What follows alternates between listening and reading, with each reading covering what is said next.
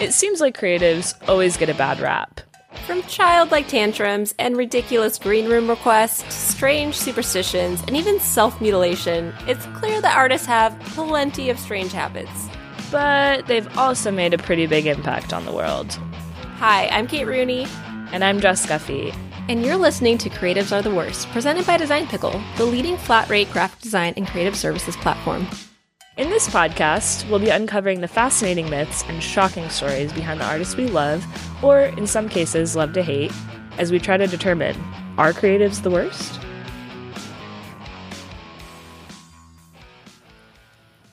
Welcome to Creatives Are the Worst, presented by Design Pickle, a podcast where we talk about different creatives throughout history and try to decide if they're the worst. My name is Kate, and I am with the lovely Jess Guffey. What's up, Jess? Hey, Kate. What's going on? What's up, dude? What's up?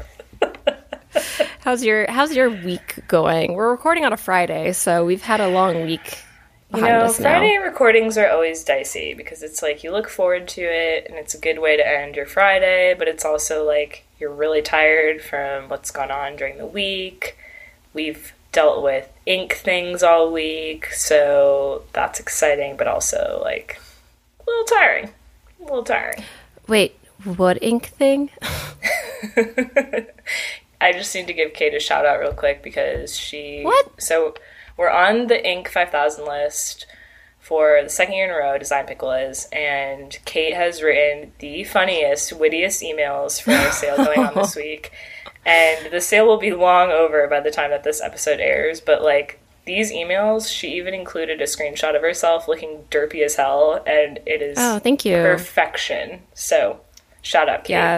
Yeah, Jess, that was really nice of you. To be perfectly honest, I mean, I haven't been writing emails for a while. I just, work is busy, but I had fun doing it, and it kind of got to the point where, like, I can't even write anything creative. I'm just going to put a really terrible screenshot of myself into this email, and that'll do.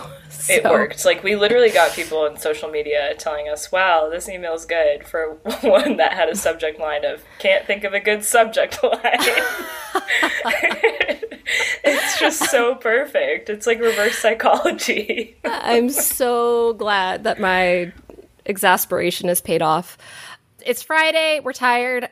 I'm so hot. And I've never been hotter in my life, both literally, but also just literally because it's so hot. And California's on fire. So it's important to note that we often have this conversation because I'll say I'm really hot and it'll be like 115 degrees in Arizona. And then Kate will say she's really hot and it's like 85 degrees in California. Dude. Very different heats, but like, come on. I get it. You guys complain about it, but like every establishment, the freaking Arco gas station bathroom has air conditioning in Arizona. So that's my issue. That's my issue. I have no AC. I have to turn my fan off for this freaking podcast, so my voice quality sounds really good. But speaking of podcasts, Jess, should we actually like do our podcast, or do you want to talk about how your gas stations aren't air conditioned? I feel like there's a lot to unpack there. I could. I'm very upset about it, but I'd rather hear the story that you're going to tell me today. All right, so I have a very important question, and I feel like you need to answer this correctly. Oh no! What do The Rock, Hulk Hogan, John Cena, and Andre the Giant all have in common? They're really big dudes. No. Wrestling. Yeah. Right? I'm like so not even that confident in my answer. I'm so proud of you right now. Wow. Aww. So, yes, they were all... Your wow is dripping with sarcasm right now. Wow. You know a sport. So, clearly, Kate, I mean, you don't know much about wrestling. Is that fair to assume here? No, it's my favorite. I watch it every day. All No, right, I know well. nothing about wrestling. So, Virtually nothing. before I started researching this podcast, me either. Like, I knew that those people had been involved in wrestling at some point, because, like, you always hear that with The Rock, and obviously Hulk has been his own thing and whatever, but I didn't really know, like, the ins and outs or the stories or how dedicated their fan base is. Wow. Oh, yeah. Because I don't really see it, like, it's not really a mainstream sport. You can't really call it that. So it was really interesting for me as an avid sports fan to kind of take a look at something that intersects with sports, but also, like, not at all, because it's all from the person that we're talking about's mind, which is Vince McMahon. Bum, bum, bum. Now, I know the name, Okay. but that's about it. So, Vince McMahon, he currently serves as the chairman and CEO of the WWE. Do you know what the WWE is? No. We'll find out. Don't you worry. We'll get I was there. going to try to attempt it, but World Wrestling Edification. Yes, that nailed it. Totally. Cool.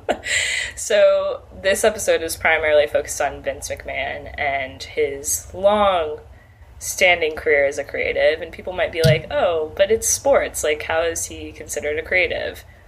We'll get there. Trust me. But he is, some refer to him as a creative overlord. So, if that gives you any indication of where this is going, That is a great title. Creative I kind of want to overlord. be called that, you know? Like, Oh my days. creative New job overlord. title.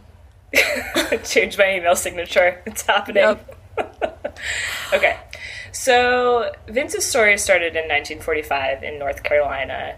His parents actually divorced shortly after he was born, so he had no idea anything about his dad, really, what was going on there. He was raised in North Carolina by his mom in an 8-foot wide trailer. Wow. And he's referenced this many times in interviews, like, oh, we were dirt poor and all these things. Like, he made it very clear that they did not have a lot. And throughout his childhood, his mom had a revolving door of just different stepfathers that were involved. They were oftentimes violent. And I thought you were, I don't know why, but I thought you were going to say a revolving door of suitors. Like, that would have been fancier for some reason. that would have been but- like a nicer way to say it, but let's just call a spade a spade. Like, they were violent people that she had in the trailer with Do you know if young she was Vince. like, was she married multiple times or just had...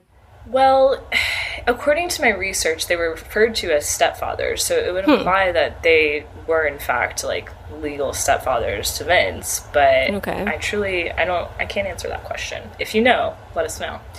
But Vince didn't actually even meet his dad until he was 12 years old, so, like, as a kid, can you imagine? Oh, I'm just growing up, don't know who my dad is. A nice, One day. sturdy handshake to you. Yeah, that's crazy. So, his dad, the interesting part about it is his dad wasn't struggling at all. So here you have his ex-wife and his son living in an 8-foot wide trailer, but his dad is, like, kind of killing it and not struggling. So That sucks. it's important to note that, yeah. Yeah. And his grandfather, so Vince's grandfather, Jess McMahon, was an Irish immigrant, and he was a well-known, like, very prominent boxing promoter in New York before he moved into wrestling promotion. So you can kind of see the stage being set here, like, see where this is going a little bit.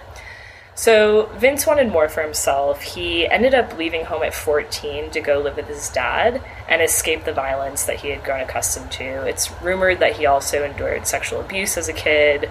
And he really had trouble fitting in at school. So he was always acting out, getting in trouble, acting aggressively or violently towards other kids at school. And again, can kind of see the stage getting set here for his profession later on down the road. So Vince's dad, who is also named Vince, sent him to military school, where he was the first cadet to be court-martialed in the history of the school. So just Whoa. Back it's up. just, like, not going well. Do you know why he was court-martialed? Because that's, like, not minor. I didn't dig into it because there's so much other stuff. Oh, But okay. it was important to note because it just, like, you're going to be big. like, wow, I'm not surprised. Okay. Sorry. Continue. So he goes on to East Carolina University, and he barely passed, in his words. He allegedly would go to professors and just ask them to change his grades. And he stated that it seemed like professors didn't know that people would actually do this. Like, they weren't used to students being like, hey, can I actually have a B instead of an F? And so oftentimes they granted these new grades to him just based on that principle alone. I fully did that once in high school, though. I'm not going to lie. Shout out to my science teacher whose name I can't remember. You didn't give me the grade I wanted. It's okay. It's fine. Look at me now. It makes me think of the... I'm recording a podcast. Makes me think of the movie Clueless when she gets, like, her entire report card changed. Vince McMahon, Cher Horowitz, same people. Anyways, while he was in college, he married his wife Linda when she was only 17 years old. Yeah. It's important to also note that his wife Linda, we could probably do a whole other episode on her. Like, she has had a very interesting career in her own right. She went on to run for Senate at one point. She served as CEO of the WWE at one point, and most recently she was the administrator of the Small Business Administration for the United States. So, like, she's had an interesting ride herself, but that's neither. Wow. Okay. Go Linda. Yeah. I mean, if you want to say that, you'll see why later. Oh, but I can't wait. To support their young family, Vince worked kind of odd jobs. He just kind of bounced around. At one point, he sold paper cups. He also worked at a quarry where he worked 90 hours a week. Just weird stuff. And I think it's interesting because obviously he had a tumultuous childhood. It's not a straight and narrow shot. Didn't grow up with two parents.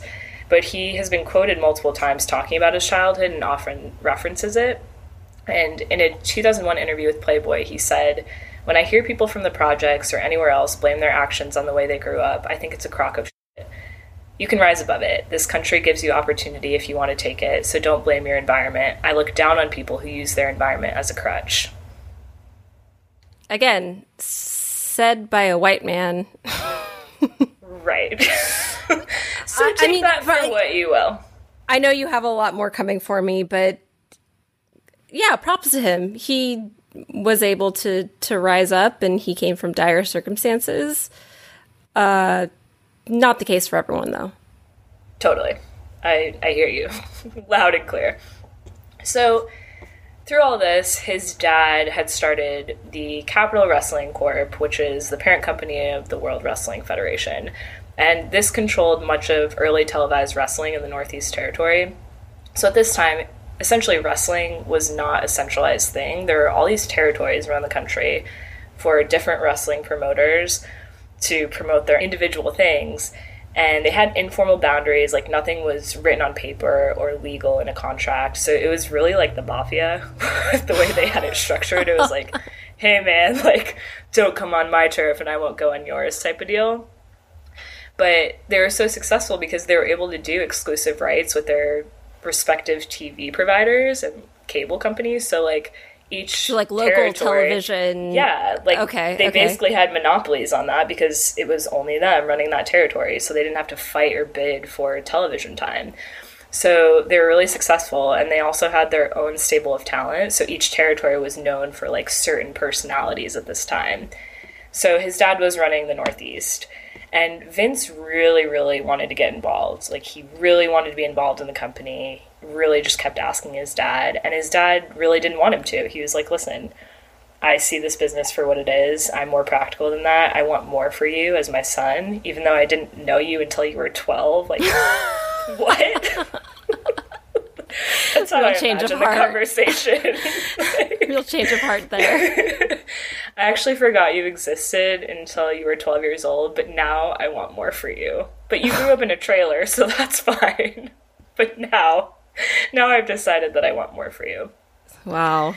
Regardless, Vince kept pushing. He really wanted to be involved, and his dad had figured out at one point that a promoter in Maine, so part of their territory, was stealing money from them.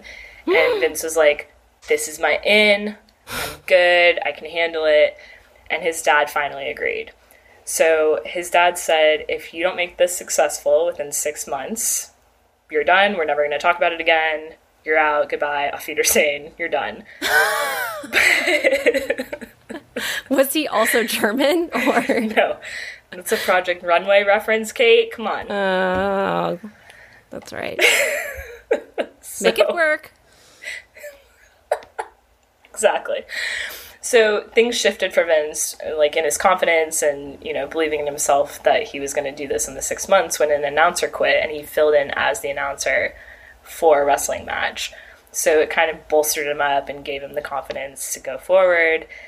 Lo and behold, in 1982, he purchased the World Wrestling Federation from his dad. Whoa, wait. I know you have a lot more to talk about, but that's a leap. He went from going after this guy who's stealing money, being a presenter, and then he bought it? Yeah. How did he purchased it? Oh, wow. Okay. So he had bigger visions for the WWF than just running the Northeast Territory. His goal was to make the WWF the premier wrestling promotion in the U.S., if not the world. And he's been quoted saying if he hadn't purchased it from his dad, there would still be, quote, 30 tiny kingdoms struggling. I had no allegiance to those little lords.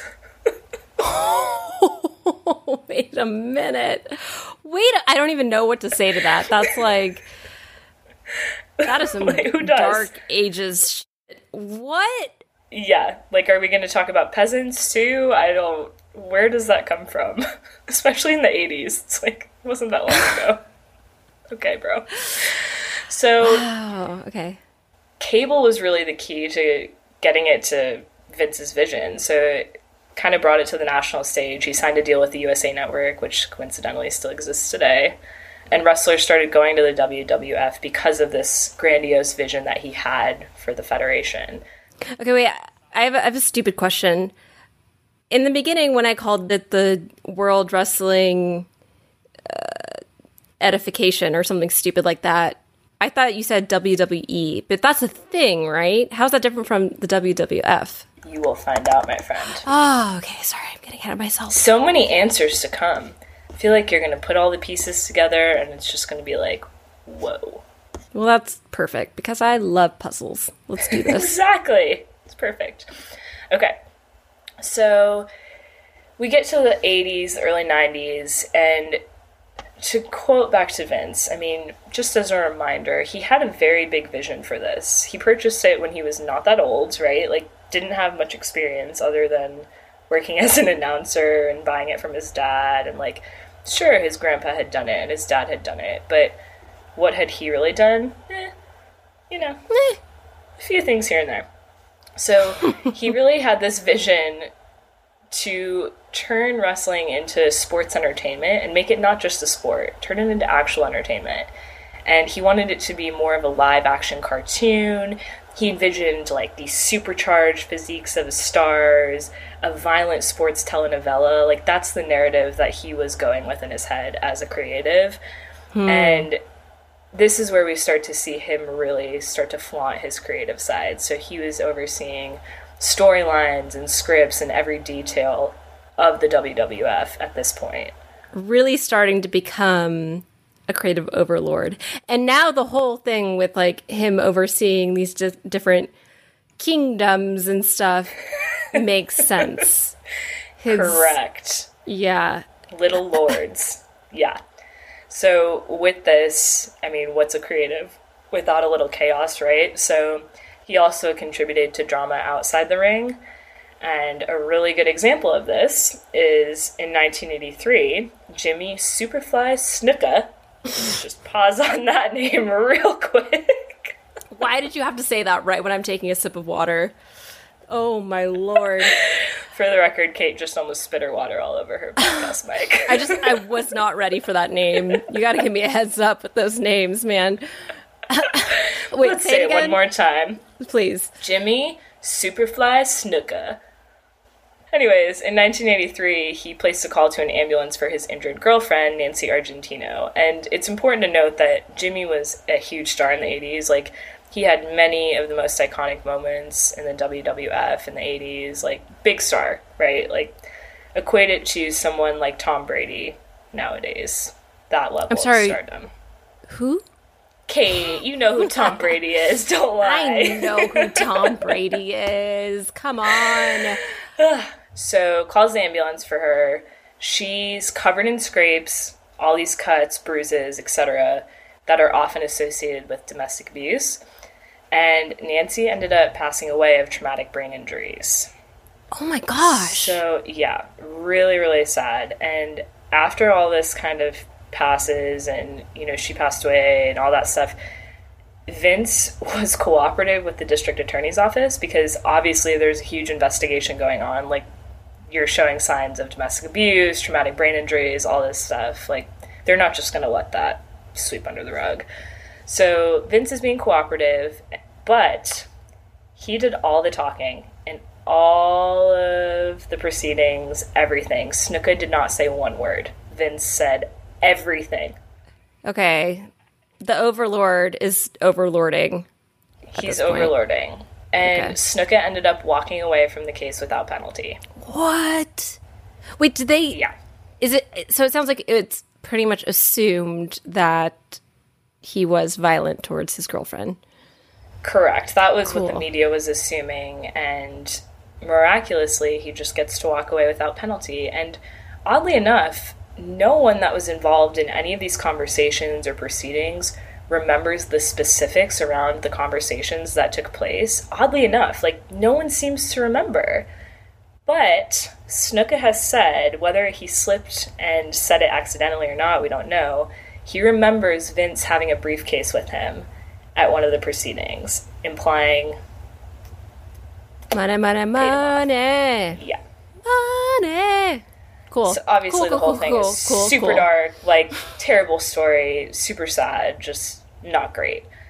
And that's just one example of early deaths, murders, etc. that were then going on to become prominent in the WWF. So yeah, in 1984, though, they signed Hulk Hogan, who you probably know of from his reality show. I was just going to say, did you ever watch that show when it was live? Of course I did. Oh my god. Man, I hope Brooke Hogan's doing okay. Didn't she have a spin-off? I think so.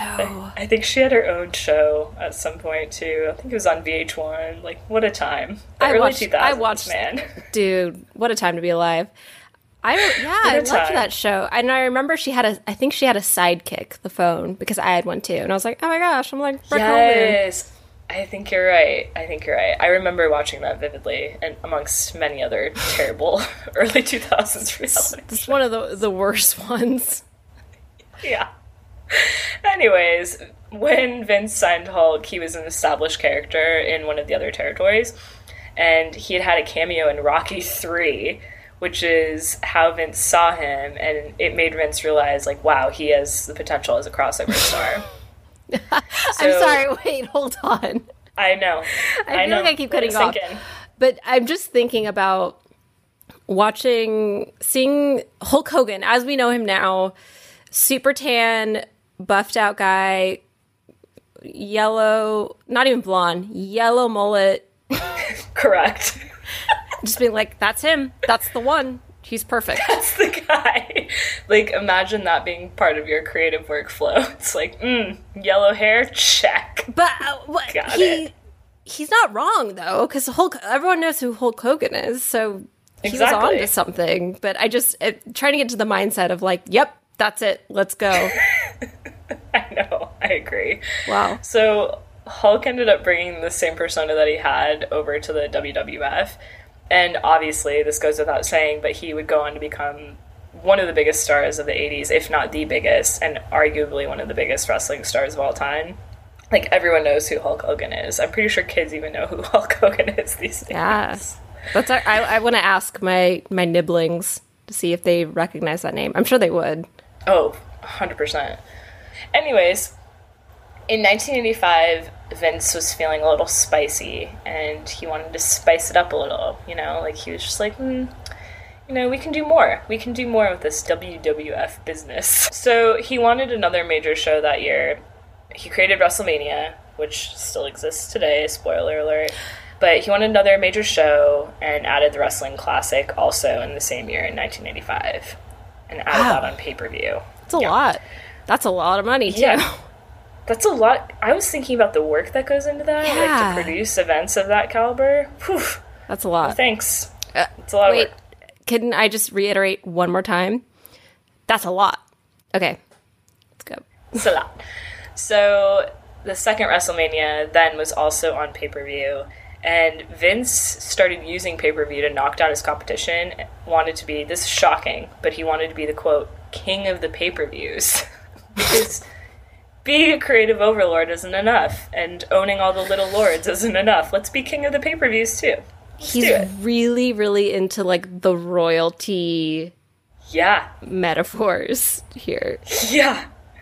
So he kept pressing on this path, really, really wanted to keep going and be king of the pay-per-views, and ultimately ended up playing his, quote, trump card, which invoked a clause in a contract that none of the cable companies could carry another wrestling event 30 days within his. Okay, so he had events going on. 30 days within his basically eliminates the need or desire for any other events to exist for cable companies, right? Like, yeah, why would you? Exactly. And obviously no cable outlets wanted to risk carrying a lesser known product than the known WWF, so they were like, okay, Vince, go for it. It's all yours, baby. Whatever you want. And then, I mean, he was onto something because WrestleMania 3 grossed $10 million, so clearly, like, he knew that pay-per-view was the way to go. Do you know what year WrestleMania started? Yeah, 1985. It's when the first one existed and he created it. Okay, so $10 million.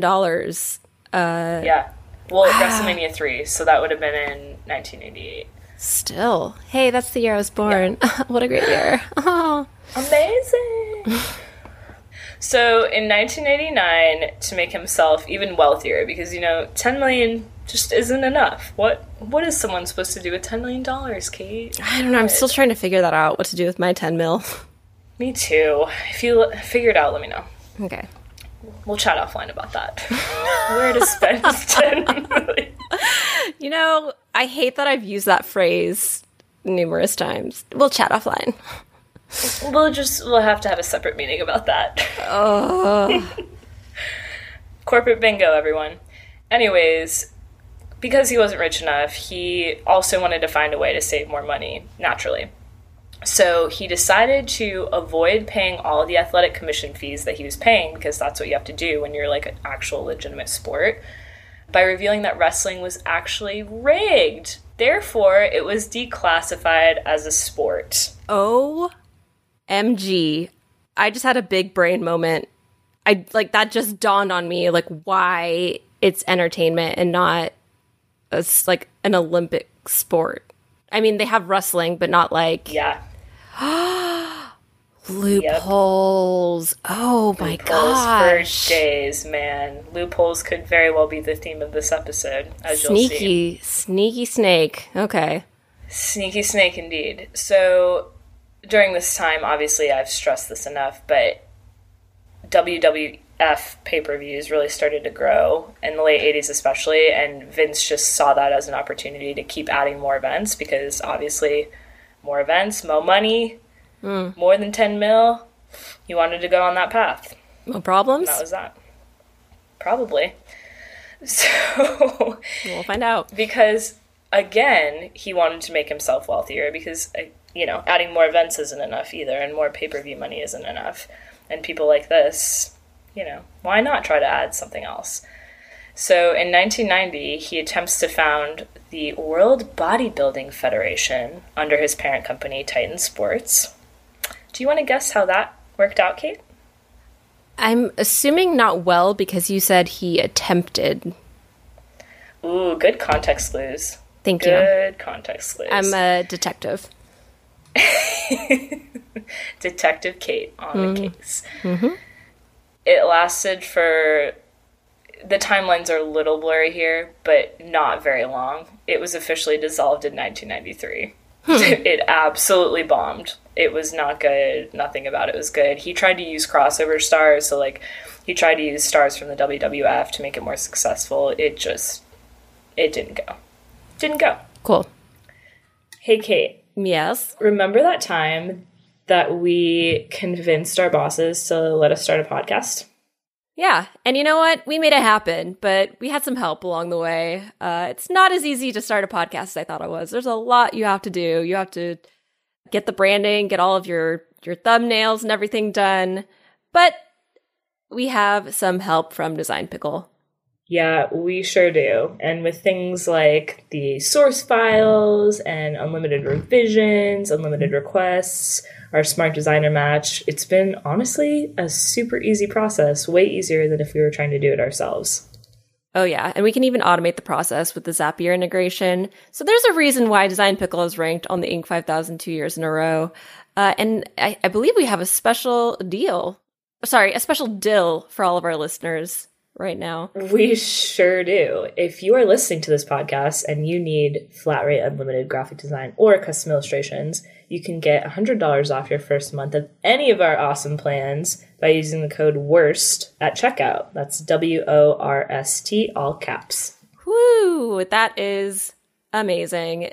Head over to designpickle.com and use WORST at checkout, and you can get $100 off. $100 off any plan. It's amazing. Any of them. It's a pretty big deal. Get out of here. Which brings us to 1993. And, gosh, this is just... I don't even know where to start with this particular anecdote. I'm ready. So, we're in the year 1993, and the U.S. Attorney in Brooklyn charged Vince with conspiring to distribute steroids to wrestlers. And the charges said that he routinely obtained anabolic steroids for wrestlers of the WWF, that he employed shady Pennsylvania doctor, Dr. George Zahorian, to ensure regular shipments of said steroids to the WWF headquarters in Connecticut. And Kate, would you like to guess how this one turned out? Not well, Jess. Not well at all. But, okay, I'm not surprised, though. Like, obviously he's going to do that. And even, like, reputable sports and athletes have done that. So it's like, the weird thing, though, is that this is clearly a sport that's more entertainment. So clear, like, the muscle aspect, right. Is that just for appearances? No, they do have to do really hard stuff, though. Carry on. You know, like, going back to his whole creative vision for this is that he wanted supercharged physique. So it's not a surprise that steroids were involved. But it's also, to your point, it's weird to think about it in terms of, like, baseball has always had a steroid problem. But they actually do it so that they can hit more home runs or, like, you know, break records. And for this, it's like, okay, well, it's all scripted, so... Yeah. I mean... To all of our wrestling fans out there, don't get me wrong, like, you still have to be an athlete to do this. I mean, I've never really watched wrestling, so I have no idea. But you're still jumping and lifting people and throwing people around, so okay. But I get the vibe that this was more about the physical appearance than performance. 100% agree. Okay. So... he gets charged, and the trial miraculously ended with underwhelming witness testimony and legal errors, which secured his acquittal. Sound familiar? Yeah. It's funny how that happens. The weird part is, Dr. Zahorian had already been supplying Vince and 37 wrestlers, including Hulk Hogan, with painkillers, steroids, the juice, whatever you want to call it, all throughout the 80s without prescriptions. So, like, that had already been established. And Zahorian was actually caught selling to a confidential informant and was indicted in 1991. So 2 years before the charges to Vince came about, he was indicted on 15 charges of drug trafficking. Okay? 15. I'm literally, you see my eyeballs are like massive right now. Eyeballs are going to pop out of her head. What a cool guy. Right? So because of this charge, or these 15 rather charges, Zahorian was asked for a cooperative testimony in regard to the WWF and Vince because they knew that he had stuff on them. So the other strange thing about this is that the circumstantial evidence for criminal conspiracy against Vince McMahon was strong, but the most serious charges against him were dropped due to, quote, procedural errors. And only one actual wrestler agreed to testify against Vince. Well, they're getting paid. Again, money. I don't know. Like, I have no witty retort to that because it's just... It's like, WTF. Yeah. But regardless of all of this and him getting off scot-free and everything getting brushed under the rug, it did cause very bad publicity for the WWF and Vince, and it obviously drove down ratings accordingly because, like, that's a huge scandal. Why would you not want, you know? Like, I'm not going to watch that. He got off scot-free, and it's just... Okay, so all this stuff happens. It's very clear that there's some shady stuff going on. But it's all kind of swept under the rug, and Vince is fine. More or less. But, like, they do legitimately take a hit with ratings, and in the wake of that whole trial, they start to struggle financially because people just aren't watching the WWF as much as they were. So, by 1995, it was called, like, this whole era was called both Monday Night Wars and the, quote, Attitude Era. We're going to talk about. Yeah, Attitude. So they only had one competitor during this time, which is World Championship Wrestling. So it was basically like a whole war. Not only were they struggling financially, but they were also battling the WCW, which is also hard to say. But what about American Gladiator? Good question. Did you never watched that, huh? God, that was before your time. I know of it. Because you were born a whole 4 years before me. 5 years. After me. If I was born before you, I would know what it is. But well, that's why I manage the brand and not the math at Design Pickles, so... Math is so hard. I'm not in the math department.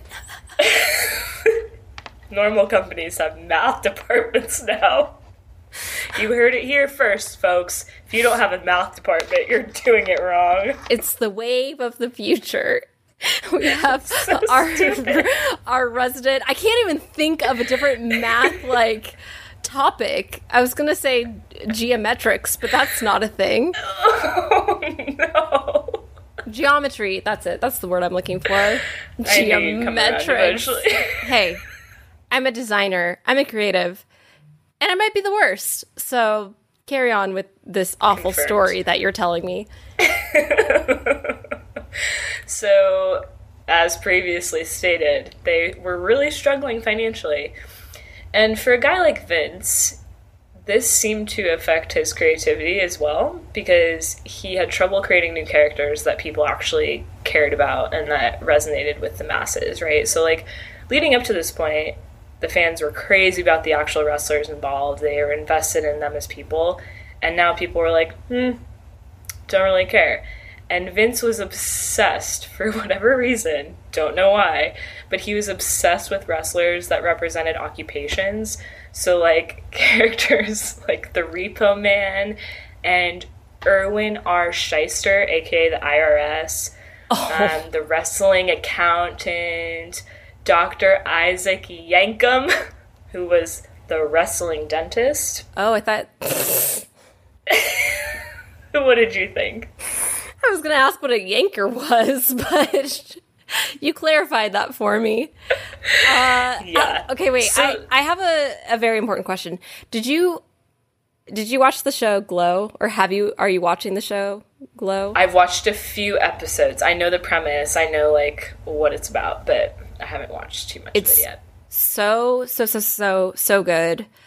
Everyone should watch it. But, like, it all makes sense. Like, it's very similar. They have these, like, personas for each character, and each character's kind of like, well, it feels like you're pigeonholing me here, but it's all about the story. Okay.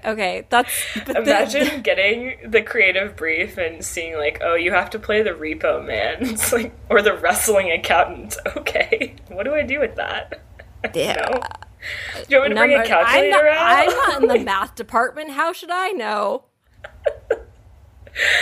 So, as you can guess, all of these people and these characters just bombed with the audience. Everyone was like, dude, what are you doing? I hate the dentist already. This is awful. Get the anchor out of here. Boo. So, at this time, because they were bombing, the big stars that had appeared in the 80s, like Hulk Hogan, started going to the competitor. They started going to the WCW. Oh, snap. Vince is not happy about that, I'm sure. No. Hulk signed with them in 1995, and poor Vince was probably like, but I saw you in Rocky! No! Don't spit water out. I saw your yellow hair, and I knew! Oh, Don't leave me! Yeah. So, all these wrestlers that left, like, they found that their careers were rejuvenated with the WCW, and I mentioned this earlier, but the Monday Night Wars that were going on between the WCW and WWF, God, it's hard to say, guys. Oh my God. WW. WWE. No, don't do that. Maybe I should. I don't know. Anyways, they were going head-to-head on Monday nights, and the WCW was beating the WWF in the ratings, not surprisingly, with characters like the freaking wrestling dentist and Yankum, but they ended up beating them in the ratings for 83 straight weeks. Can you imagine what Vince was like during those 83 straight weeks? I've been calling the dentist Yanker instead of Yankum, so oops, but 83 weeks? How many months is 83 weeks? Well, it's a year and about 7 or 8 months. Cool. So, in 1997, we start to see some more bad stuff happen. Like, obviously bad stuff has happened the whole time, but Bret Hart, one of the most famous wrestlers in the WWF, was quoted in an interview saying, quote, Vince McMahon has always had this mentality about treating wrestlers like circus animals. All of these wrestlers that have broken their backs making this living for years and end up with nothing when it's over. Then they sort of take you out back and put a slug in the back of your head and dump you out. That's the life of a professional wrestler. Jess, in your experience in the sports world, yes, would you say that that's somewhat true in any sport, though, too? I think that comparatively it's a lot worse for wrestlers because they don't have, as you'll find out, they don't have protections like other leagues and athletes do. And they're also not as mainstream. So, like, when you're more mainstream, people are going to do something about it, right? Like, you have more eyes. Left out. Yeah. Okay. So he was actually able to say this and speak confidently about it in this quote because his own brother died as a wrestler under Vince. Whoa. So he was speaking from a very personal place. Yeah. And this quote in an interview coincidentally came right before what was called the Montreal Screw Job of November 1997. The screw job. These names, so wrestling. I can't. I know. Like, that is the creative overlord in Vince with these ridiculous names. I'm kind of here for it. Can you imagine, not that you watch the NFL, but if on, like, a Sunday night football game, they were like, and here comes quarterback the screw job.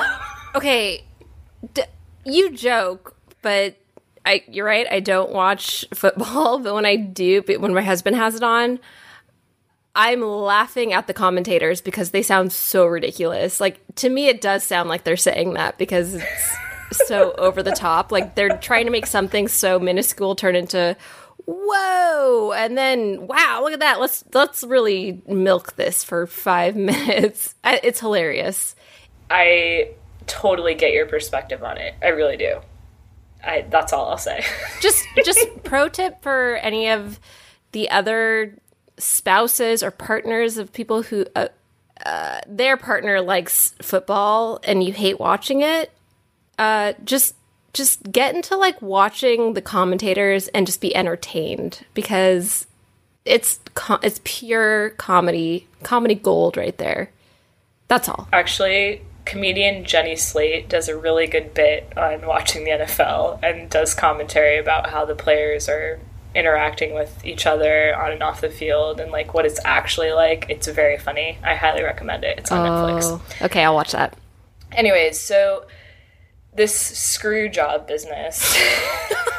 Back to business here. Hold on. Very serious screw job business over here. It's an important event because it was one of the first times in the US that a wrestling event went off script. Okay? Ooh. So remember, Vince was very focused on what the storylines were, what the scripts were. Like, he was heavily involved on the creative side. So it was the first time, or one of the first times, that became a major incident that it went off script. So it wasn't supposed to happen. It was... No. Oh, dear. It was not supposed to happen.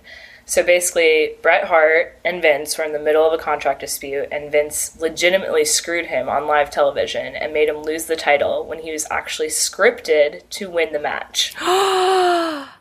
Drama. Oh, dun, no. Dun, dun.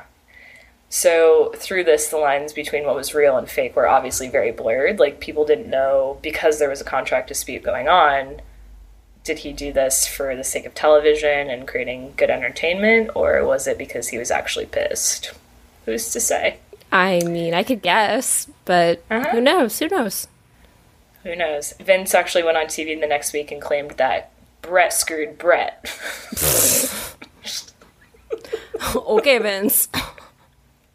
Okay, Vince, that's a great sentence there. Wow, you told him Bret screwed Bret. You really got him there. You screwed him at the screwball event. Is that what it was called? Or screw job, but same thing. Same diff, come on. This was the first time, this is surprising actually, but it was the first time it was ever acknowledged on TV that Vince actually owned the company. And because he was positioned in this light, it kind of served as a catalyst for him to become his evil boss character that will become important later on.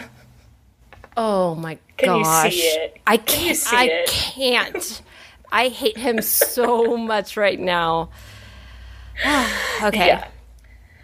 So I mentioned the Attitude Era, and you laughed, but from 1997, so from this point on, to 2001, the WWF was referred to as the Attitude Era, or in an Attitude Era, because the company was getting constantly beat by the WCW in the ratings. How many weeks in a row, Kate? 83, and that's a year and some months. 7 months. Nope, I don't know. So proud. Something like that. Sure. But they were still getting beat, and Vince's solution to all this, his creative mind behind all this, was like, I know, let's make it more raunchy and make it more like Jerry Springer. That's what he wanted. He's not wrong. I mean, okay, well, that's good television. 2001, that's like peak reality TV, or no, maybe that's a bit later. Yeah, it's hard to say. I feel like the whole early 2000s era was like filled with, we still have really good reality TV today, so it's Tell me about it. Don't get me started on Below Deck. Anyways, so that's why it was called the Attitude Era, because he wanted to create it to be way raunchier and way more like, let's push the envelope versus just people doing ridiculous stunts. And not surprisingly, it was what the people wanted. This ended up being really successful, and it was the most popular that wrestling had ever been in the US. So they went from tanking in the ratings, getting beat, having the steroid trial overshadowing everything, to just like skyrocketing to be the most successful that wrestling has ever been. And this obviously only fueled Vince's creative mind. He was like, this is amazing. Like, I want to do this all the time. And so he started booking even more shocking storylines. Do you want to take a guess at a couple of storylines in this raunchy time? I would love to hear, if you were writing for the WWF, what you would write. So there's this math teacher. No. You say raunchy. I'm like, Oh, is this where they bring, like, the female wrestlers out? Oh, yeah. Oh, nice. Oh, yeah. Nice. Ew, gross. Okay, let's get raunchy. Tell me about it. So he started forcing the females, whether they were wrestlers or not, to strip in the ring. He allegedly tried to book an incest angle with his daughter. No, tried. Like, that didn't end up happening. Well, I don't care if you tried or not. That's awful. Yeah. I don't care if you succeed or not in that. The attempt It's is a the crime. thought that counts. Oh my gosh. He also beat up his, quote, illegitimate son. He also had a storyline. Yeah. Well, you just kind of, like, quickly went over his illegitimate son, but I'm not shocked. That's fine. Okay. I mean, again, the lines between reality and what was happening in these storylines was significantly blurred. Probably not his illegitimate son. He spun it like that. He also dropped the ultimate racial slur as part of a, quote, skit. So, like, that's the type of stuff that he was like, oh, yeah, like, this will get us ratings. This will be good. So that's kind of on par with what we would expect, but nonetheless, a little shocking once you read it out loud like that. I wish I could show everyone your eyeballs right now. The biggest they've been in a long time. Yeah. This was still early 2000s when he... Mm-hmm. Okay. So this is going on throughout the Attitude Era. And I mentioned the catalyst for the evil boss character. Well, he would go on to portray the evil boss on TV. Like, this became an actual character. And he would feud with Stone Cold Steve Austin. Have you heard that name before? I do recognize that name. Yeah. Which would then cause the largest ratings success in history and merchandise sales of any period. So because he created this evil boss character, they just, like, skyrocketed to success. Stone Cold Steve Austin, is he, like, he's part of this organization, or what's... Yeah. Okay. So because of Vince's evil boss character and Stone Cold Steve Austin's deal, they had just, like, this wild ride of success. I mean, just crazy, crazy merchandise sales, which I'm picturing t-shirts with that, and, like, what? What do those look like? Yeah, so you get the picture. But quick sidebar through all this, so we've talked a lot about, like, okay, Vince is coming up with these characters and all these things, but he really is the brain. I mean, still to this day, he's the brains behind the operation. He's the head creative for all of this stuff. Like, he still has final say with scripts, storylines, costumes, down to every sparkle and how they're positioned, and he's had a little bit of a rough reputation, as you can imagine, with just being a real hard ass about the creativity side. Like, creative team members have said he's been known to tell glassy-eyed employees that there's no such thing as being sick. Oh. So, like, that's the type of stuff we're dealing with. He also, a head writer once said, if he got to the office at 7 a.m., Vince's car would already be there, and if he didn't leave until 10 p.m., Vince would still be there. Sounds fun. Sounds like a thriving work environment. He also says, Vince has said, that he only sleeps 4 hours a night because he feels like he's, quote, missing something when he's asleep. Oh, honey. Yeah.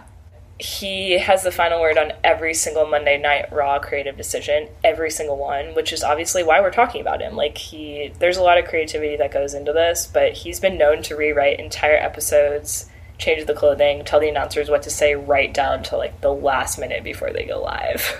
Now, as someone who creates a lot of stuff, there's nothing I love better than someone telling you to change everything at the very last minute. So, cool. Right?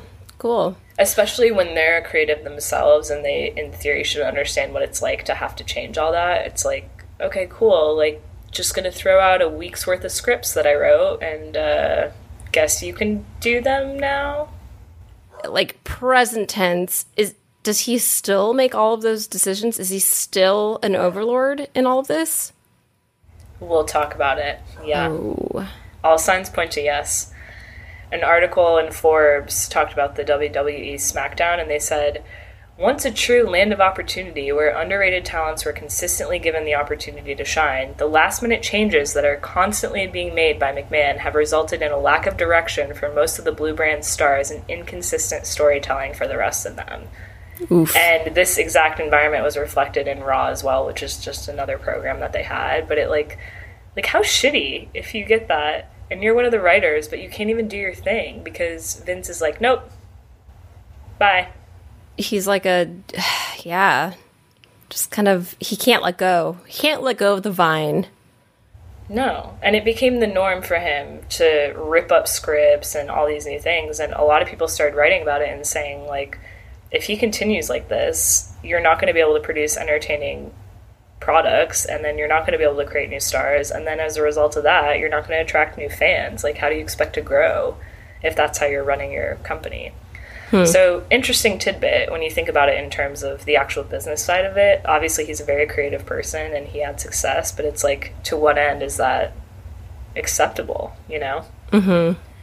So, final note on his creativity. This one just cracks me up. He has a lengthy list. We actually have, I wish I could show this on a video, but we have an actual document that has a lengthy list of words announcers have to avoid while they're commentating on wrestling matches. Oh, you're going to give us some of those? Do you want to take a guess? Yeah. You want to take a guess some of the words? I'm going to guess real. Oh, I'm not seeing that one. Oh. That's a good guess, though. That's a good guess. So these are just some of my favorites. There are a ton on there. I couldn't read the whole list, but these are some of my favorites, just in the context of, keep in mind, like, these are the announcers, okay? Mm-hmm. They can't say business, feud, war, performance, pro wrestling, athlete, star, interesting, fans, hospital, group, or title is on the line. Wait a minute. I'm sure he has his reasons, and maybe they're good and maybe they're not. But some of those I truly don't understand how that would be bad for your brand. Star? Right? Like, don't you want to put in people's heads that these people are stars? That's what I don't get. Hospital? Sure. Yeah, like, I get it. War? I don't know. I feel like war would work well in that context, but okay. So they have like a vocabulary of like 12 words that they're working with. And you know what?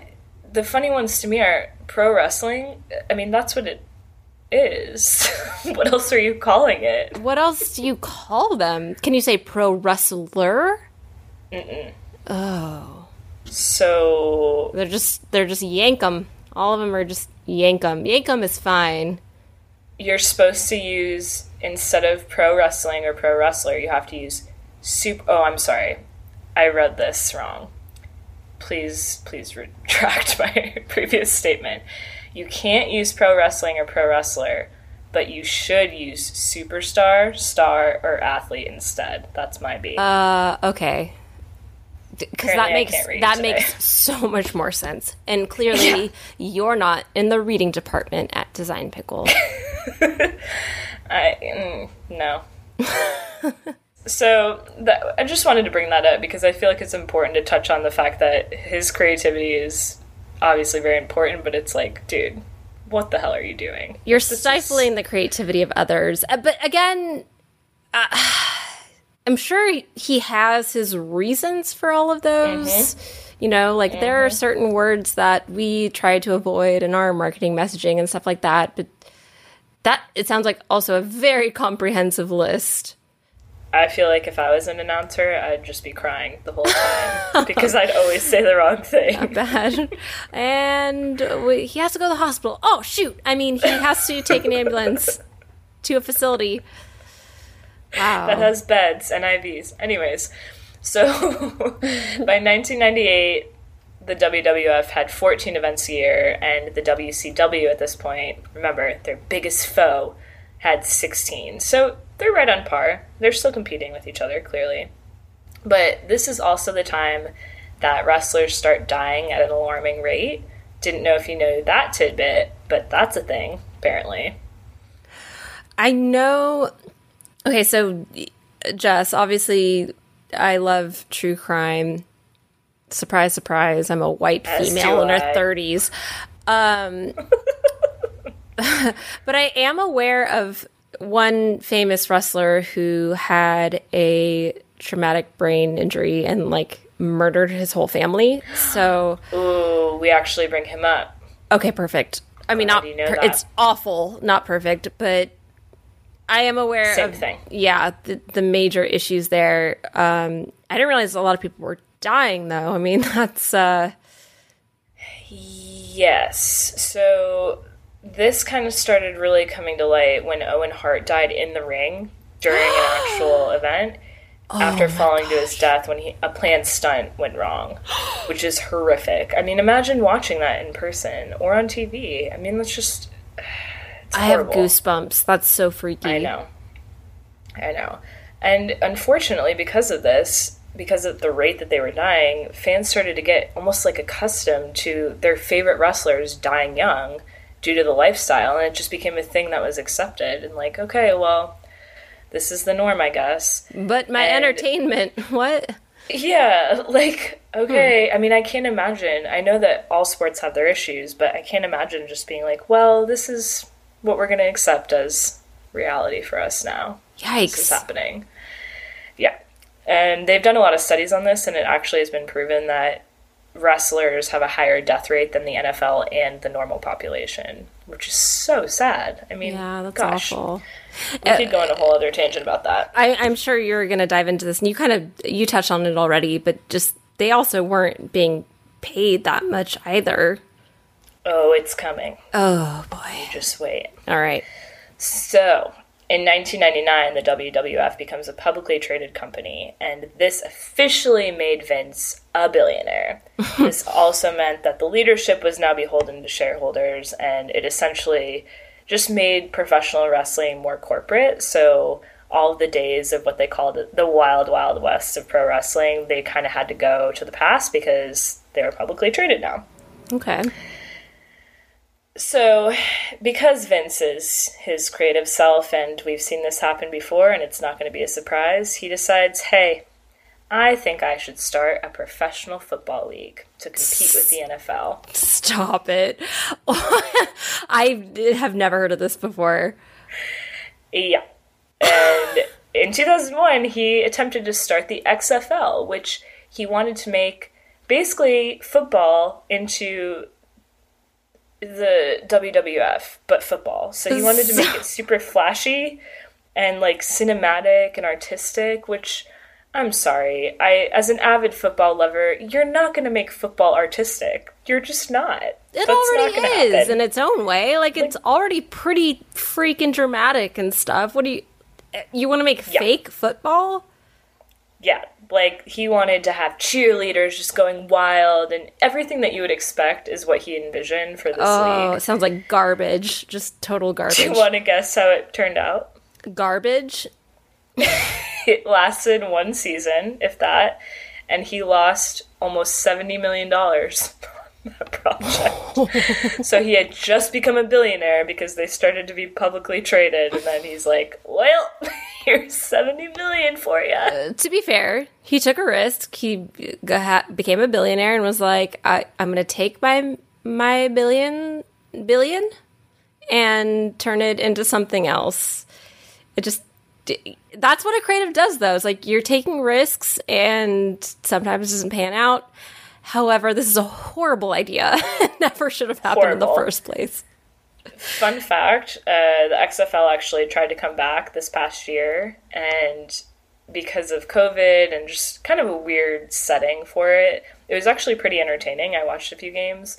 But The Rock, Dwayne Johnson, just bought it. So he's going to own the XFL now, and they're actually going to try to make a go of it. And their whole spin isn't to be flashy, it's to be safer than the NFL now. Oh. So we'll see how that goes. My face has never changed faster. I was like, all scowl, like, on that. Oh, what? I loved The Rock. What happened? But now I'm like, oh, that's good. Yeah. Football's really dangerous. There's a lot of TBIs in there. Cool. Okay. It's a roller coaster, man. This whole thing is a roller coaster. So Coincidentally, not coincidentally at all, it's Vince McMahon. What am I saying? He also, this year, pulled the most elaborate prank on an employee that he had ever pulled. He had cops arrest an employee for an alleged underground gambling ring, and he let the arrest and the whole situation go on for 45 minutes and involved a bunch of other people to make it seem real, and then was like, psych, it's just a prank. Vince, that's not how you prank people, dude. Wait, that was this year? No, 2001. 2001. Come on. Still. Yeah. Like, get better material. That's all I have to say. He's like the epitome of like, it's just a prank, bro. Like, yeah, that's exactly it. So, yeah, I don't love that. I don't love how that employee probably felt. I mean, regardless, maybe they were running an underground gambling ring, but you don't need to do that to them. Yeah. In 2001, it was an eventful year for him. He also purchased the WCW, if you recall, their biggest competitor, and their only competitor for years and years and years. They had a battle with. He purchased them for $4.2 million. So they went from being the underdogs against the WCW. They were getting beat by them, getting beat in the ratings, everything, only competitor, and then they buy them for only $4 million. I was just going to say, like, that sounds way low versus what I was expecting. I mean, but at that point, 2001, the WCW probably knew, like, we can't compete against this overlord. Damn overlord. So, obviously, because it was their only competitor and he bought them, it then turned the WWF into a monopoly. Ooh, I love that game. Surprising. No, I don't. I don't love math. Get out of here. Do not pass go. Do not collect. I don't even know. I hate Monopoly. I can't even quote $200. I only know that from, like, a movie. We're literally not allowed to play Monopoly in my family because my mom cheats. So this is my surprised face right now. Yeah, that sounds like a thing. Why would any family play Monopoly together? It sounds like a awful time. It destroys families. So in 2002, the WWF, as we know it, has to officially change their name to what? The WWE! Exactly, which stands for World Wrestling Entertainment, obviously. But the reason they had to change it is because in 1994, the World Wildlife Fund, the World Wildlife Fund, so many W's, had filed a lawsuit and, you know, was saying, hey, we're the WWF, like, we have two of these, we need to straighten this out. But they ended up reaching an agreement back in 94 that if the WWF honored some stipulations, that they could both coexist. But because of the Attitude Era and how raunchy things got, the World Wildlife Fund was like, yo, nah, we're not doing this anymore. No, this is too raunchy. Your dentist guy is stripping now. Like, we're just trying to save animals out here. Jeez. Yeah, like, we have a panda on our logo. We're not trying to get involved with your weird quirks. No raunchy pandas. No raunchy pandas. So they took him back to court, and the WWF wrestling version had to change their name to the WWE, and it was formally changed in 2002. More so fitting. Now we know it as the WWE. Yeah. Okay. Agreed. So Vince continues down his lovely, interesting path that he's laid out for himself. In 2006, he was accused of sexual assault, but as a shocking twist of events, the case went nowhere. Allegedly, he was in a tanning salon and something happened with the employee. She reported it. But oddly enough, all records were destroyed despite the original police report stating they had enough evidence to charge him. Oh my gosh. I was going to say, like, well, maybe he didn't do it but I also know nothing about him, but I haven't heard anything that he's done, but that sucks. And also, hold on, quick note about the tanning salon, because normally when we record these episodes, we don't know what the other person is going to talk about or who the other person is going to talk about. I did know that you were covering Vince McMahon, so obviously I wanted to look at pictures of him for context.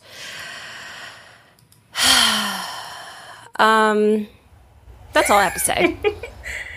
That was a big sigh. And for good reason. We joked before, just privately, because sometimes we talk privately. Offline. I'm going to chat with you offline about this. We talked about, yes. Well, your friend said men age gracefully and women turn into pieces of ham meat or something like that. Sliced ham. Sliced ham. I would argue that Vince McMahon, not to just like talk trash on people's appearance, but it's just fact. Like he's kind of looking like sliced ham that's been sitting out on your counter for a while. And so the tanning thing makes sense because he's getting that brown crust. I can't. Like a nice honey baked ham that's like, some brown sugar coated on the top. The funniest thing about this is when I was doing research, that thought never even crossed my mind. But now every time I see him in photos, it will be permanently ingrained. Honey baked ham. Honey baked ham. That's his new name going forward. But obviously, because again, this is Vince McMahon. Go ahead, Kate. Hold on. We have more ham thoughts? Vince, yeah, I do, actually. Vince Honey Baked Ham McMahon. That's all. Okay, sorry. I mean, how perfect. It just flows. Just rolls right off the tongue, just like WWE. Okay, so that happens. Shocking. He gets off without so much as a warning or anything, and records are destroyed, and he's like, la-da-da-da-da, on to the next thing. So 2007 rolls around, and this guy, Vince McMahon, staged his own death. Vince Honey Baked Ham McMahon? Sorry, I ruined it. This guy, Vince Honey Baked Ham McMahon, staged his own death in an exploding limo during a live broadcast Monday Night Raw. And it was also like Mr. McMahon Appreciation Night is what it was called. So the limo explodes, and immediately the show just cuts. Like, you know how we joke, the disaster thing? We've done this in Design Pickle content. Yeah, they did that. So it just immediately cuts after the limo explodes. And the WWE announced that he was presumed dead after this limo explosion. They even flew the flag at headquarters at half-mast. Okay. Dude, and this is so twisted. This is like the worst thing you've told me in this entire story. It gets worse for many reasons. So his very good friend, Donald Trump, was there that night. And he took it so far that even Trump thought he was actually dead when this happened. Like, they had this whole thing going on. He went back to the limo and it exploded. And Trump was like, no, my friend, oh no. That's not what Donald Trump sounds like, but I get the sentiment. Well, remember when I said earlier about his wife that she's an interesting cat? They're really good friends with Trump. That's why he was there. So just let that sink in. Wait, what's that to do with his wife? Because Trump appointed her to be the administrator for the Small Business Administration. Oh. Yeah, they're like really, really close. Okay, did not make that connection there. That's really actually close. One of the Google photos that popped up was them all together. So, makes sense. Not surprised. Yeah. And this went on for a week. So the WWE perpetuated this story for an entire week. Like, they were like, Vince is dead. That's it. That's the thing. Until, you brought this up earlier, but active wrestler Chris Benoit murdered his wife and son and then committed suicide. And the WWE was like, oh, bad timing. Really bad timing. So they pulled the plug. I would argue never good timing for that, but okay. I mean, agreed. But they realized that probably should scrap this ASAP. Probably need to get rid of this storyline. So they were like, oh, sorry, just kidding. Oh, no. And they drew so much criticism, as you can guess, because wrestler deaths were super common. Like, they were basically making fun of the fact that wrestlers die, and the whole show was basically a parody of what they did for tribute shows for wrestlers that had passed away. Oh my gosh. And Like, what are you doing? Why is that funny? So messed up. That is so messed up. So, speaking back to, like, the whole... No, go ahead. I was just going to say, for those of you who don't know, Chris Benoit, I'm pretty sure it's confirmed. I think they did an autopsy and they were like, yeah, he had major TBI. Not surprising. Yeah, he was super messed up in the head after getting banged in the head and thrown around so much that he snapped and annihilated his family and then killed himself, as you said. I didn't reiterate anything. I just repeated what you said. That's a really good segue, because, you know, we've talked about the death rates and how they're dying at alarming rates. Things are happening.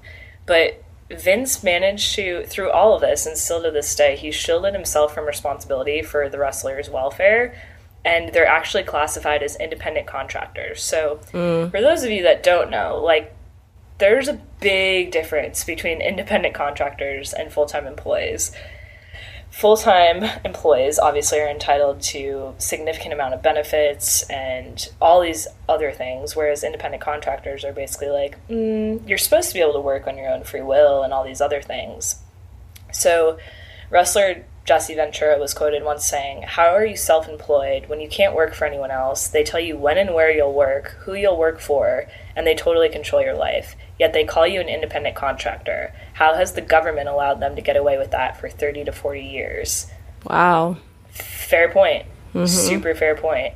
Because when you're a 1099 contractor, you're exempt from all safety laws, so you can't get workers' comp, anything like that. Well, when you're a professional wrestler, when you're a pro star wrestler or whatever he called it, and that's the only organization that exists, but you're an independent contractor, where else are you going to go? Who else are you contracting out with? Like, it's exactly very clear that you're working for one organization.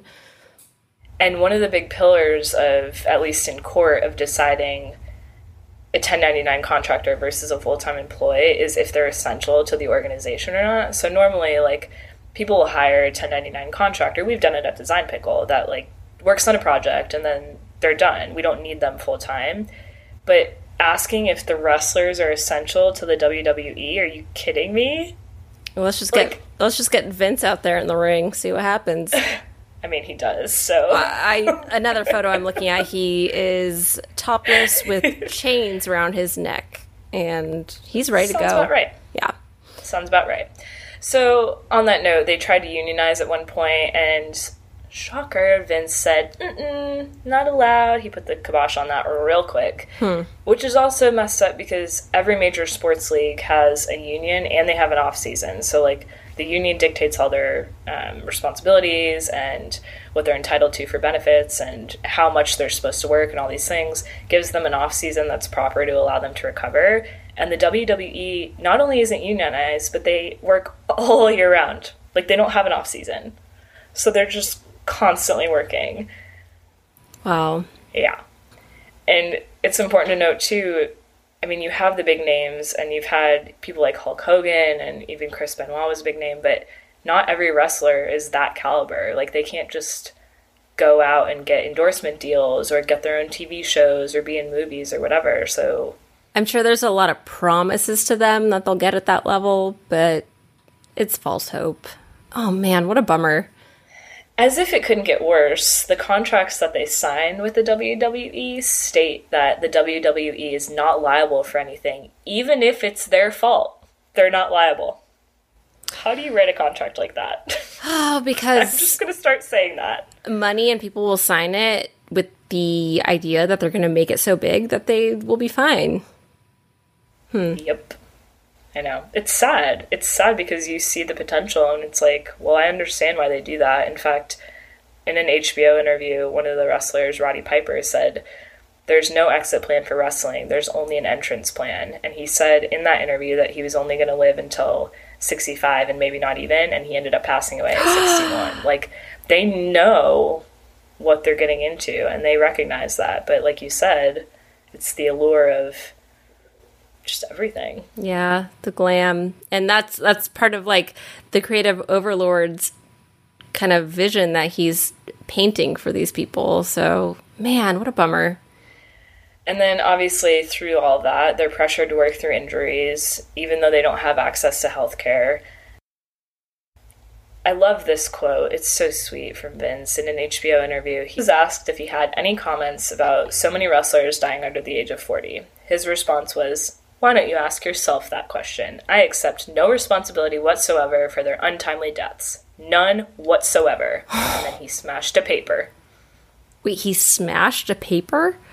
He, like, hit the paper. I watched this live in the interview that was shown, and he smashed the paper. Not live. But I watched the actual video, and he was not happy at that question at all. I wonder why. That's weird. It's really weird. But, I mean, the WWE in recent years, they've tried to somewhat improve the situation. They've banned chair smashes, the ever so famous chair smashes, and they've established a concussion protocol.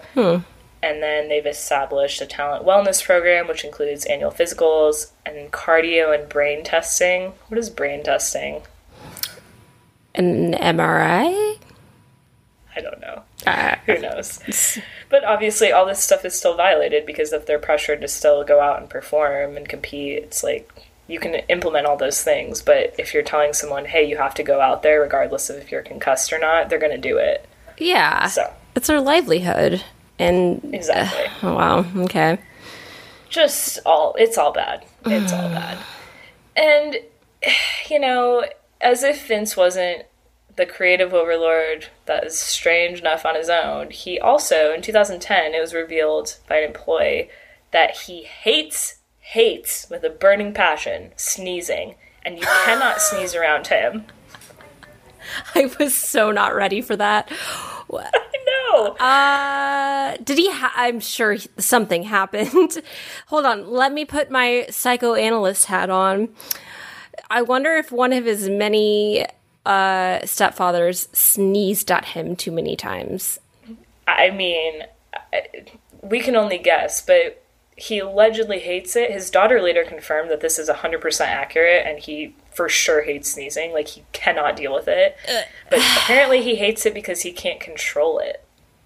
I mean, does anyone is this like he hates sneezing himself or hearing other people sneeze? You cannot sneeze around him. Like, you cannot. To be fair, oh, sorry, I have allergies.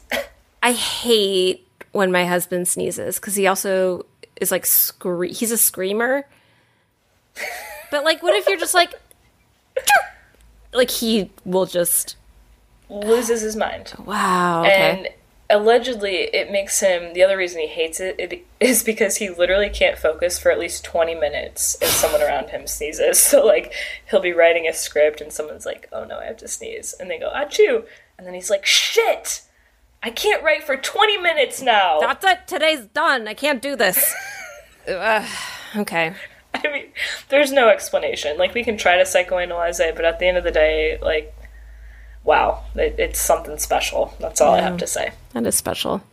It is. So today, the WWE is worth more than $1 billion. Obviously, Vince is a billionaire. They have over 1 billion fans on social media. They have reality shows. They have TV programs. They have a movie studio. They have video games. And WrestleMania is one of the most valuable sports brands in the world, ranking higher than the World Series, which I don't get at all. At all. But apparently, like, all these celebrities come out and say WrestleMania is the coolest live event they've ever been to. What celebrities? Everyone, literally everyone, even athletes that have gone to WrestleMania, they're like, it is absolutely wild and insane. Like, it's just a whole experience. Okay. I retract my last statement because, of course, like, yeah, any live show is going to be entertaining, and I'm sure it's just wild as all heck, but okay. Yeah. Now I want to go because I've heard, after doing all this research and kind of watching some clips and stuff, it's very interactive with the audience, and the audience really dictates kind of the path that they go down. So that part is really cool because in any other sporting event, like, yeah, the crowd can have a difference or make a difference, but in this, it's like they're part of the whole thing. That makes me want to go to one less. to be honest. I just want to watch the show. Don't bring me into it, man. Yeah. It's interesting. I'd be curious to see it and just see how we feel about it after actually experiencing it. Just once COVID's over, which is... We're putting it on our bucket list. Yeah, we're going to go to a WWE show together. Vince, dare I ask you for tickets after this? Dear Overlord. Dear Diary. Yeah, I'm sure he'll give us tickets after listening to this episode. Yeah. Perfect. 100%. Sure. They're going to be like in our inbox, ready to go. So you get the point. I mean, it's uber successful. It's giant. It's a whole operation. They even started their own streaming service recently. You can get all access for $9.99 a month. They still do pay-per-view, but they just have all these revenue streams that are coming in. And it's important to note that the fans, they're obviously heavily invested. We talked about that. But Vince actually listens to them sometimes. Not all the time. But he listens to them. Yeah. You wouldn't think that based on his weird creative idiosyncrasies. No, I mean, those are his customers. I get it. Like, yeah. But, I mean, there are plenty of examples of him not listening and just doing whatever he wants anyways, in spite of what the audience wants. So, like, it goes both ways. We can see it. We can totally see it. But fans are so dedicated, and they're such a, unique group of fans, I think, in the sports world, that they've actually helped with healthcare, funerals, etc. for wrestlers. They've been really involved with that, which is a whole other thing that ties back into why are they independent contractors. Like, fans shouldn't have to pay for that stuff, in theory. But they've also done good, or attempted to do good, and they've started Twitter campaigns. So one is a Twitter campaign for equality for female wrestlers, and it's hashtag give divas a chance. So I love the divas. Fans, okay. I'm with it. The fans try to do the right thing, and whether or not Vince takes what they're saying seriously, it's up for debate. So, Kate, this brings me to my question. Oh. Is Vince the worst? Well, I mean, he's up there. He is up there. But, obviously part of the show is talking about how these people, despite the awful things that they've done, in which Vince has done many, the world wouldn't be the same without professional wrestling. That's I know nothing. 100%. I'm not in the sports world at all, but I know who he is. I know who a lot of these wrestlers are, and I don't know why I know them, but right. And some people, their lives are literally about the WWE, the hardcore fans. So he has made just a huge impact in the world, but I don't like him. Yeah, I mean, to what you said, we know these names, but we don't know why, and that's because he created these iconic characters in history that became part of pop culture. They weren't just in wrestling. They were ingrained in reality television, and they went on to be in movies and all these other things. I mean, look at The Rock. Yeah. He's the highest paid movie star now. It's he started... I mean, he had many other things, but he was in the WWE, and, it's just wild. So, I'll say that Vince McMahon is not the worst just because he brought The Rock into our lives. Is that fair? I think that's fair to say, because I agree with you. Okay. I battle this because obviously he's had kind of a tumultuous journey, and I don't agree with a lot of the things, and it's a little bit troublesome to digest some of that information, a little bit. Deaths under 40, and we could go on and on, but he really changed the landscape of TV, of sports media, of the way that things were being run. So it's you can't completely hate him because he's actually done a lot to revolutionize the way everything is run in the sports world and the TV world and etc. So he still sounds like a horrible human being, but there's no doubt about all the things that he's contributed in that arena. So yeah, what an overlord. Oh my goodness. An overlord. just like from a creativity standpoint, I'm sure that part of the reason that he doesn't sleep is because he just constantly has ideas, and that's why he's changing scripts at the last minute. And when you really think about it and the science behind it, it's like, I think there's just too much in his brain, and that's why he is the way that he is. Another creative, too much in their brain, taking it out in the wrong way. Well done. That was a great story. I was on the edge of my seat. That was awesome. It's a wild ride.